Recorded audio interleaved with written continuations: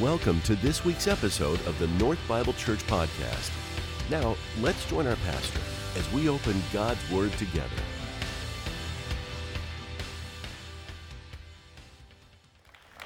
Well, good morning. Good to see you. Good to be here. Always fun to be in the desert, even when it's frigid. But I came in, I talked to my dad months ago, and I was like, Dad, if there's any chance, I really want to see the Warriors play basketball this season before the end of the year and the team is disbanded. I just feel like somewhere in my soul, like Kevin Durant is leaving, and so this might be the end of an era, and like the best basketball team ever assembled in the NBA. And like, if there's any way, because I know that you know some people in Phoenix, if there's any way that we can get tickets to a Suns game. So that was months ago. Dad came through. I flew in for the game, and then it just kind of worked out that I got to be here and share with you. So I'm excited to be here. And what I want to talk about this morning is this idea that perhaps having sight is more important than being right. That maybe having sight is more important than being right. And I'm not talking about whether or not your eyes work. I had glasses or contacts since I was like 15 years old, and then someone helped me, like got me a deal, a discount, a friend deal, to get LASIK done a few years back from Dr. Toomey in Newport Beach, the same guy who did Tiger Woods' eyes, so I felt like I was in good hands. I'm like, I'll go for it. I'll lay there and do the weird thing with my eyes. And it was a game changer. Now I have like 20/15 vision. I'm not talking about that. I'm talking about a different kind of vision. What if it's more important to have sight than to be right? We're going to jump into that, but first, let me give you a perspective through the eyes of a child. Can you throw the picture up of my kids on the screen? There they are in all of their splendor. Jack just turned 6. He is a stud. He's losing teeth left and right. Edie in the middle, she is 1.5, and just the joy, the light of our life and our home. Henry is about to turn 4, and that kid is a good time, like his mom. He just brings the joy and brings the giggles. Henry, when not too long ago, just like a couple of months ago, we were driving. We were up in Washington State, actually, and we were driving with Hillary's brother, and he's in this big truck, and we're going to his house, and it's mountain roads, and Henry says, Daddy, he's in the back in the car seat thing, Daddy, I have to go potty. I'm like, oh, man. Aaron, that's Hillary's brother's name also, and my brother. Aaron, sorry, dude, would you mind? He didn't have kids, so he doesn't know the whole, like, parenting thing. I'm like, this is total pain. I'm sorry. Would you mind pulling into a gas station so Henry can go potty? We're still like an hour away from your house. So he's like, yeah, no problem. He pulls into the gas station. I walk Henry in. The gas station attendant, she's like, hi, how are you? And I'm like, we just really need to go to the restroom. And she kind of pauses for a second. Yeah, it's for customers only. I'll buy some chips, and so she gives me the key, and I'm like, thank you. Take my 3-year-old to the restroom. So we go back down the hallway to the back. As we're walking down the hall to the back to this restroom in the deep recesses of a dirty, gas station, the kind. We're in the mountains of Washington, in the middle of nowhere. We're in one of those kind of gas stations. You walk into the darkness, but at the back, right before you turn left to get to the restroom, you see against the wall, it's like you're approaching it, a life-size cardboard cutout of an attractive beer model. And there she is in all of her, high-def, airbrushed splendor. And Henry's leading the way, and he's walking down this hallway. Bathrooms on the left. I'm like, Henry, bathrooms on the left, just trying to distract him a little bit from the scene that's in front of him. Bathrooms on the left, Henry. He walks up. He looks at the cardboard model, pauses for a second, and goes, I love her. And then walks straight into the bathroom. 3 years old, like it's nothing. I love her. Into the restroom. The beauty of children. No pretense, no pause, no hesitation. You know what I did? I looked at her, I go, yeah, she is kind of attractive. Probably airbrushed. And, and the beer, is this life size? And everybody see me? Was I borderline into lust? Right? All the filters through which we adults see, but the childlike sight is, I love her, and then I go on with my life. She's attractive, that's cool. God, thanks for that. Okay, and that is. But we have filters, we have concerns, we go down different roads, we take something that's simple and innocent and whatever it is and make it something else. I want to take you to a passage in the Gospels that talk about Jesus. The Gospels are Matthew, Mark, Luke, and John. That's what we call those. They're basically biographies from different points of view of Jesus' 3 years of active ministry when he was walking around the dirt of this earth. John chapter 9. As Jesus, went along, he saw a man blind from birth. His disciples asked him, Rabbi, which means teacher, who sinned, this man, this blind guy, or his parents, that he was born blind? Neither this man nor his parents sinned, said Jesus. But this happened so that the works of God might be displayed in him. We always want to find out whose fault it is, don't we? I mean, isn't that just the human instinct? Who's responsible for this? Who screwed this up? Especially in that, when we do it today, especially in that culture, they literally believed it was kind of understood among the Jewish people, among that tribe. It was understood that if you had some kind of disease or sickness or deformity or handicap, that it was associated with sin. They had linked those things to one another because they were trying to justify and figure out, how come my legs work and his don't? I'm not comfortable with that, so I'm just going to chalk it up to he did something bad. And then the God in the sky punished him and zapped him and made it, right? If you look at porn too much, you're going to go blind. He went blind. He must have done something bad. Really? Really? Or are there maybe just consequences built in to the fabric of how God designed this universe? If you look at porn, you're not going to go blind. But you're going to develop an unhealthy relationship with sex. You're not going to value the wife or the spouse that you're with. You're going to have natural struggles that come out of that. I mean, those are the built-in consequences that God hardwired into this universe. But as humans, we're always looking for extra stuff that we can put the blame on. Oh, that probably happened because we don't need extra consequences. Consequences are built in to every choice and decision and action that we make and that we take. But throughout all of time, humans want to put someone at fault, want to justify, and so they're quick to ask, is it his fault or is it his parents' fault? It must be someone's fault. This poor sucker is blind. His eyes don't work. And Jesus is crystal clear, neither. He doesn't say why he's blind in terms of the natural effect. Maybe there was something weird in the water stream. Maybe his mom fell on stairs when he was in the womb. There's probably some practical reason too. And Jesus doesn't address that. He doesn't address the natural consequence of something that happened when the kid was young or when the kid was in the womb. He just says, I'm going to do something miraculous out of this terrible situation. How about that? How about you don't worry about whose fault it is, and you pay attention for the beauty that can come out of this? How about you don't obsess with who's more broken, him or his parents, and instead you look for the beauty?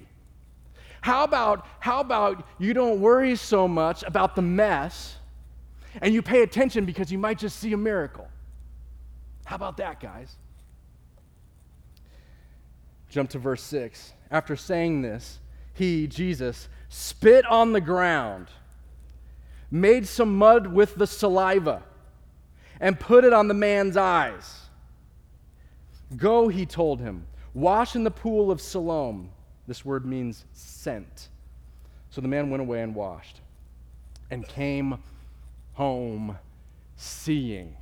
Now, you have to imagine this moment, because this dude, as blind people did in that day, they sat on the side of the road begging. They didn't have jobs, they couldn't do jobs. They were just relegated to the fringe of society and culture. And some people would come by and they'd throw some change at him, but that's what he did day after day. He sat there and begged.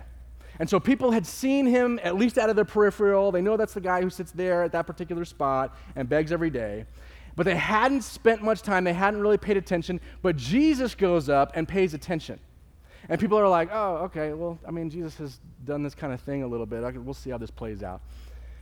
But then Jesus spits on the ground, which is a little bit gross, but it's not gross enough yet in your brain. There has to be a great deal of saliva to make enough mud to cover 2 eyes. This is throat clearing, nasal passage clearing, loogie hawking. I realize some of you are grossed out, but don't let the person check out next to you, because that's the scripture. That's Jesus. That's what went down. It was a lot of spit to make the mud to cover 2 eyes. And the dude's blind, but he's not deaf. He hears it coming up and coming out. And he hears it being around in Jesus' hands, and then he feels it on his face. And you know, the people standing around are side-eyeing each other like, did Jesus, that's cold, man. This dude doesn't, he already can't see. And then you put spit mud on his face. He doesn't even know how many people are standing around pointing and smirking right now at the spit mud on his face. It was a gross situation. Why did Jesus do the mud trick? Growing up, I've been hearing people talk about Jesus my whole life. From growing up, I've heard them say funny things about spit mud, and I have never, but here's what I think. Here's why I think Jesus put mud on the man's face. I don't think the man would have gone to the pool without it.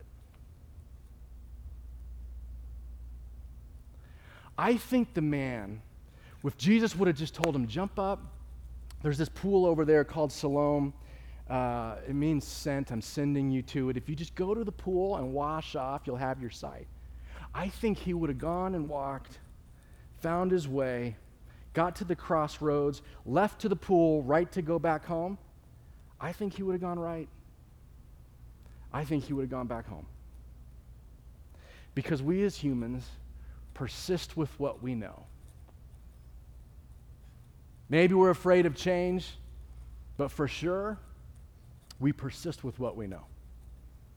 We prefer the devil we know than the angel we don't. At least we can deal with this. At least I know this. I mean, this is how I'm known in the community anyway. I've never had a job. I've never had a girlfriend. I don't even know what anyone looks like.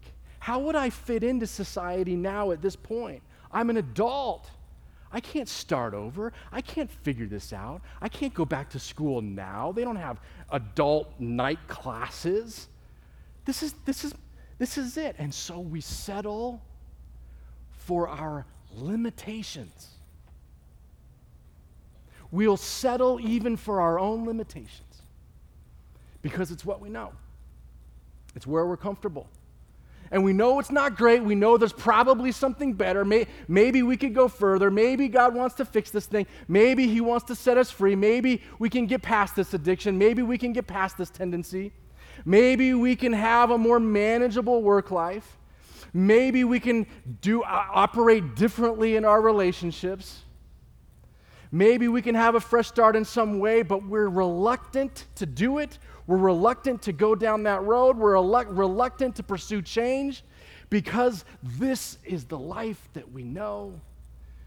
And oftentimes we just settle for it. Maybe Jesus has something, I don't know. I mean, what's a pool anyway? Like, what's that going to do? He's God. He could have just snapped his fingers. Why do I have to walk some long path? But when he puts mud on your face, then you got to do something. Because he's like, crap. I'm going to have to wash this off one way or another. Like a lot of people have seen me with mud on my face. I have to clean this off. I might as well walk the path and go to the pool and see what happens. Sometimes God allows embarrassment in your life to force you to walk the path to the pool. And we get mad and we think, why? Why me? Why this? Why would you do this? Because you wouldn't have gone otherwise. Because you wouldn't have done it. Because you wouldn't have pursued it. Because you wouldn't have leaned in. Because you wouldn't have asked for help. If I didn't let you go through that messy thing and have mud on your face, you would have just turned right instead of left and gone home and persisted with what you know, with business as usual. So I put the mud on your face not because I'm a torturous God, not because I'm a mad God, not because I'm making fun of you, not because I'm trying to curse you. I'm trying to heal you, and I know you. And you wouldn't have gone to the pool without the mud, without the spit mud on your eyes. That's why. Embrace the mud. Embrace the embarrassment. Who cares if they're pointing and smirking? You're about to see. If you'll walk this path, you're about to see like you've never seen before. So the people, he comes back seeing, and the people are amazed, but get this, they don't recognize him. He doesn't look different except his eyes work. But they don't recognize him. What does that mean? They haven't paid attention to him. You know why? Because they put him in a category. He was a blind guy. He was a beggar. Or maybe a sinner. When you put people into categories, you don't really have to pay attention to them. You don't really have to see them for who they are. It's cleaner this way. It's easier. It's black and white. Life, it's just simpler, right? I just put them into a category. Are you really, like, what are you talking about? I'm wearing the exact same clothes. I haven't cut my hair. It's just that my eyes open and work, and you don't recognize me? Because they don't really see. They see their categories. They don't actually see spiritually yet. They don't actually see human beings and people. But there's such a stir, there's such a buzz, that the news, eventually the ripples reach the religious leaders of the Jewish community. And in verse 13, it says, they brought to the Pharisees the man who had been blind. Now the day on which Jesus had made the mud and opened the man's eyes was a Sabbath day. Sabbath is the day set aside, back then it was a Saturday, where you don't work. You don't do anything. You just kind of reflect and you kind of keep the focus on God. And it had started by God saying, hey, I want you to rest and pay attention and remember that I'm God. And then it had become this elaborate religious scheme trying to keep people in control. Therefore, the Pharisees also asked him how he had received his sight. He put mud on my eyes, the man replied, and I washed, and now I see. Some of the Pharisees said, this man is not from God, for he does not keep the Sabbath. But others asked, how can a sinner perform such signs? So they were divided. The religious leaders, the religious establishment of the day had the most entrenched categories. How could this man be a good man, be a man from God? He doesn't keep the Sabbath. You're not allowed to heal on the Sabbath. What? What are you even talking about? Jesus, he didn't even lift a finger except to put mud on. But they were so committed to their categories. This can't be from God. It doesn't fit in my box. This can't be legit. He didn't say the magic prayer words. I'm not listening to her. Have you seen her Instagram? He can't be a leader. He can't be a good person. He's not really following Jesus. I pulled up next to him and saw him vaping in his car. We love our categories. We always have. The thing is, Jesus offends every stinking category that we come up with. And he always has. And the people that were so committed to their categories were really offended by Jesus. They were uncomfortable all the time, like a few of us are right now. Just uncomfortable. Jesus, you must be a sinner, Jesus. How could you do this on the Sabbath day? Verse 17. Then they turned again to the blind man. What have you to say about him? It was your eyes he opened. The man replied, he's a prophet, I think. I mean, something that's kind of a big deal. Verse 18. Still they did not believe that he had been blind and received his sight until they sent for the man's parents. Why? Because we see things not as they are, but as we are. We see things not as they are, but as we are. We have filters based on our family of origin. We have perspectives based on our past pain. We have lenses based on our life experience. Take me and my wife Hillary, for example. Not too long ago, whenever Jack gets sick, he gets a fever and just spikes. Jack particularly, just out of control fevers. It'll be like 105 all of a sudden. And then he'll be fine all day. I don't know if you've experienced this, those of you that have kids. But then all day he's like playing and normal. And then like 7 p.m. it's like 105 fever. What's even happening here? So he's just peaked. He's so hot. And he's sweating. He can't sleep. And he's like, I don't feel good, Dad. You're like trying everything to make him feel better. But you know it's just a flu because Henry had a flu a few days before. You know it's just a flu. And so I am the guy, my perspective is he's going to be okay. We're going to put him in a cold bath. We're going to put the cold thing on him. We're going to give him Motrin. And I know it's hot, but he's going to break it and he's going to be fine. Hillary is panicking. She's like, 105. 105. And he does it again. And like the thing, when I do this is the thermometer. I don't know if you guys have those. It's like the one that you wipe on the forehead. It's like 105.3. Take him to the emergency room now. I'm like, no. He's okay. Every time he gets sick, his fever spikes. This is what happens. Henry was just sick. Now Jack has that sickness. This is normal. It's what we expect. We've done this thing before. And she's like, no. 105 means take him to the emergency room.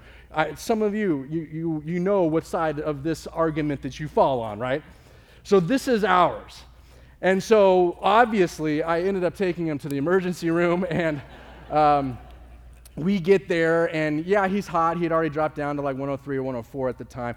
But like I thought, they just gave him a double dose of Motrin and they sent us home and he was fine. But that is the deal. We see all situations, all circumstances, and people through our own filters, through our own past experience. And my bias is this way. He'll be fine. He's okay. He's going to be. And her bias is this way. And one is not wrong and one is not better necessarily. It's just different. We are seeing through the filters of our whole life experience. So these religious leaders who just can't see, they're not willing to see that Jesus might be a good man or that this is the man that was healed. They send for the parents. They bring his parents here, and his parents come and they talk to him and they say, look, he's a grown man. You ask him for yourself. No doubt the religious leaders were trying to intimidate the parents, trying to get them to fall in line and try to say, yeah, you guys are probably right. This Jesus, he's not a good person. They're trying to intimidate them because they had all the power in the town. They had the authority. They could kick him out of the synagogue. Who knows what they could do to the parents. But the parents were like, look, we don't want any part of this. He's a grown man. Like, we raised him.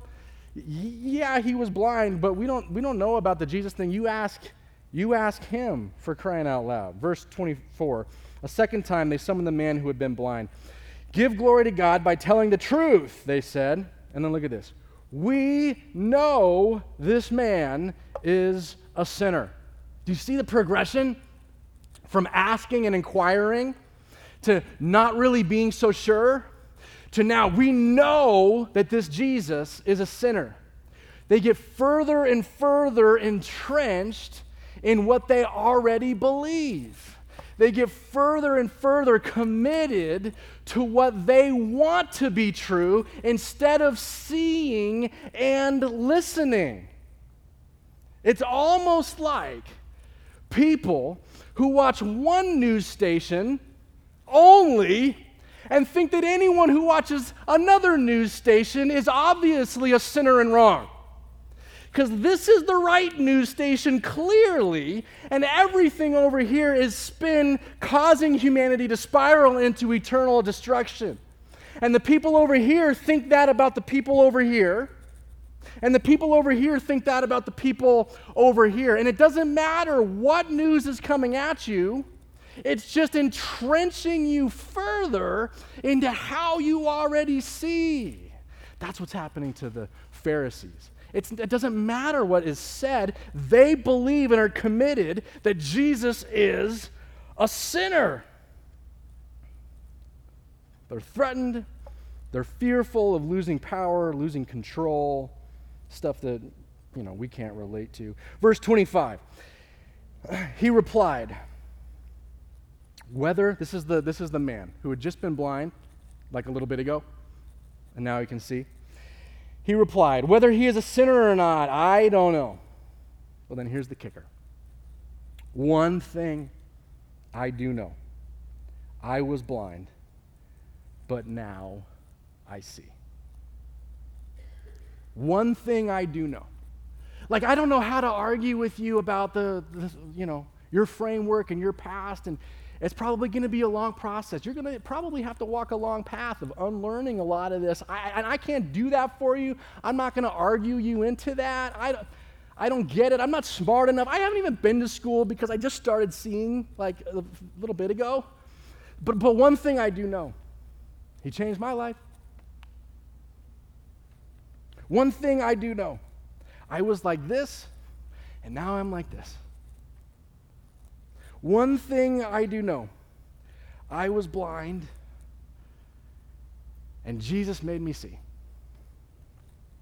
Here's another way of saying it. Here's my one thing. This has been my experience with Jesus. Like, I may not know how to convince you of all the arguments, but I just know that Jesus has changed my life.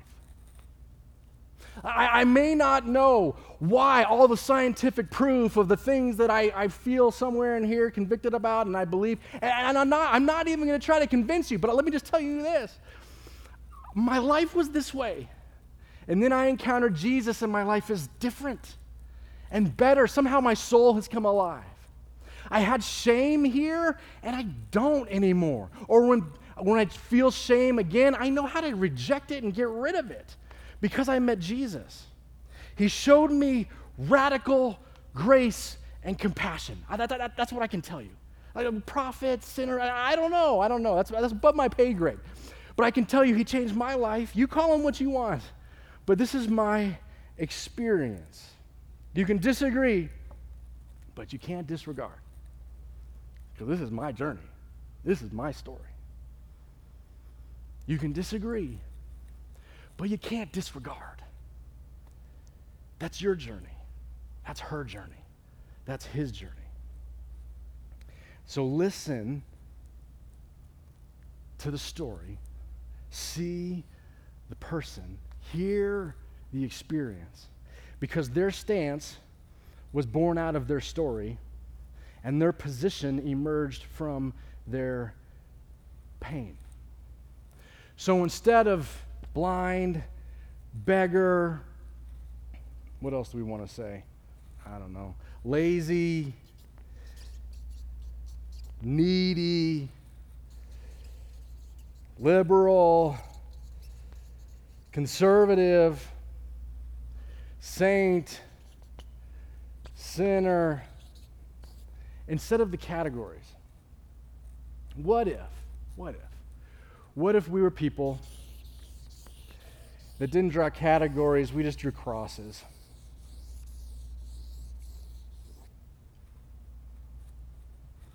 And what if we said, I don't know. I mean, I have some feelings about that, but here's the one thing I know. Jesus changed my life. And I'm pretty sure that he would change yours if you just embraced his radical compassion and grace. I don't know what your path towards seeing is going to look like, but here's what mine looked like.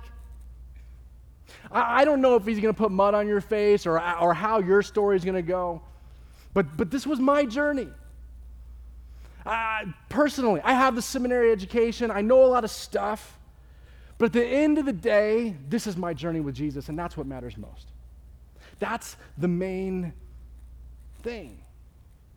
What if, instead of being people who were obsessed with categories, we were people who drew crosses? What if you, instead of letting people put you in a category, you understood that the radical grace and mercy of God was for you? And even though you might have mud on your face right now, you walk the path, and you'll come home seeing.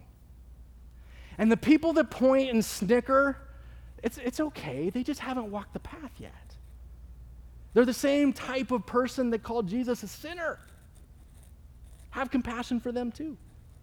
Pray that they'll have a path to walk. Maybe it's going to take a little mud on their face, who knows. But you just walk your path and invite God to help you see. I was sent, and I came back seeing. I went through a valley, and on the other side, I could see more clearly. I've gone through pain and tragedy, but it led me to see, beyond just what my eyes see, another kind of seeing in a spiritual realm. He sent me through the pain. He sent me through the doubt. He sent me through the crisis. And on the other side, I can tell you there is more seeing. Are you going through something? Do you feel like you've got mud on your face? There's hope. There's a seeing on the other side. There's a seeing that it's about crosses, not categories. And that is also true for you. Grace and mercy, radical forgiveness and love. Childlike sight. Childlike sight is to be able to have confidence and still not be closed. Have confidence in your experience and what you know, what you believe, and still don't be closed. Because here's what Jesus said later when he meets up with the guy. He says, he meets up with the guy, and then there's people around, more Pharisees. And Jesus says to these religious leaders, if you were blind, you would not be guilty of sin. But now that you claim you can see, your guilt remains. When you're sure that you're right, you're blind. But when you're open to having another level of seeing, God says, I'll give it to you. I'll show you. Because in this life, we hear in part, we see in part. We see through a glass dimly. We don't know everything. It's not 100%. And so with humility, we say, I don't, but here's the one thing. My life was changed. This Jesus is legit. Here's what he's done in my life. Let me just point you to him. Let's not pay attention to these categories. Maybe we'll have those conversations later once we see through the filter of a cross. Let's choose sight over being right. It just might change everything. God, we are grateful for the mercy and grace and compassion that you extend to us. That you don't see us through a lens of a category, as a sinner, or as a blind person, or as a beggar, or as a dirty person, or as an adulterer, or as a thief, or as a corrupt business person, or as a single parent. Or you don't see us through categories. You see us as your children. And you invite us to follow you and walk with you on a new path, a path that will lead toward more seeing. We thank you for your radical grace and mercy. We thank you for your love. In Jesus' name.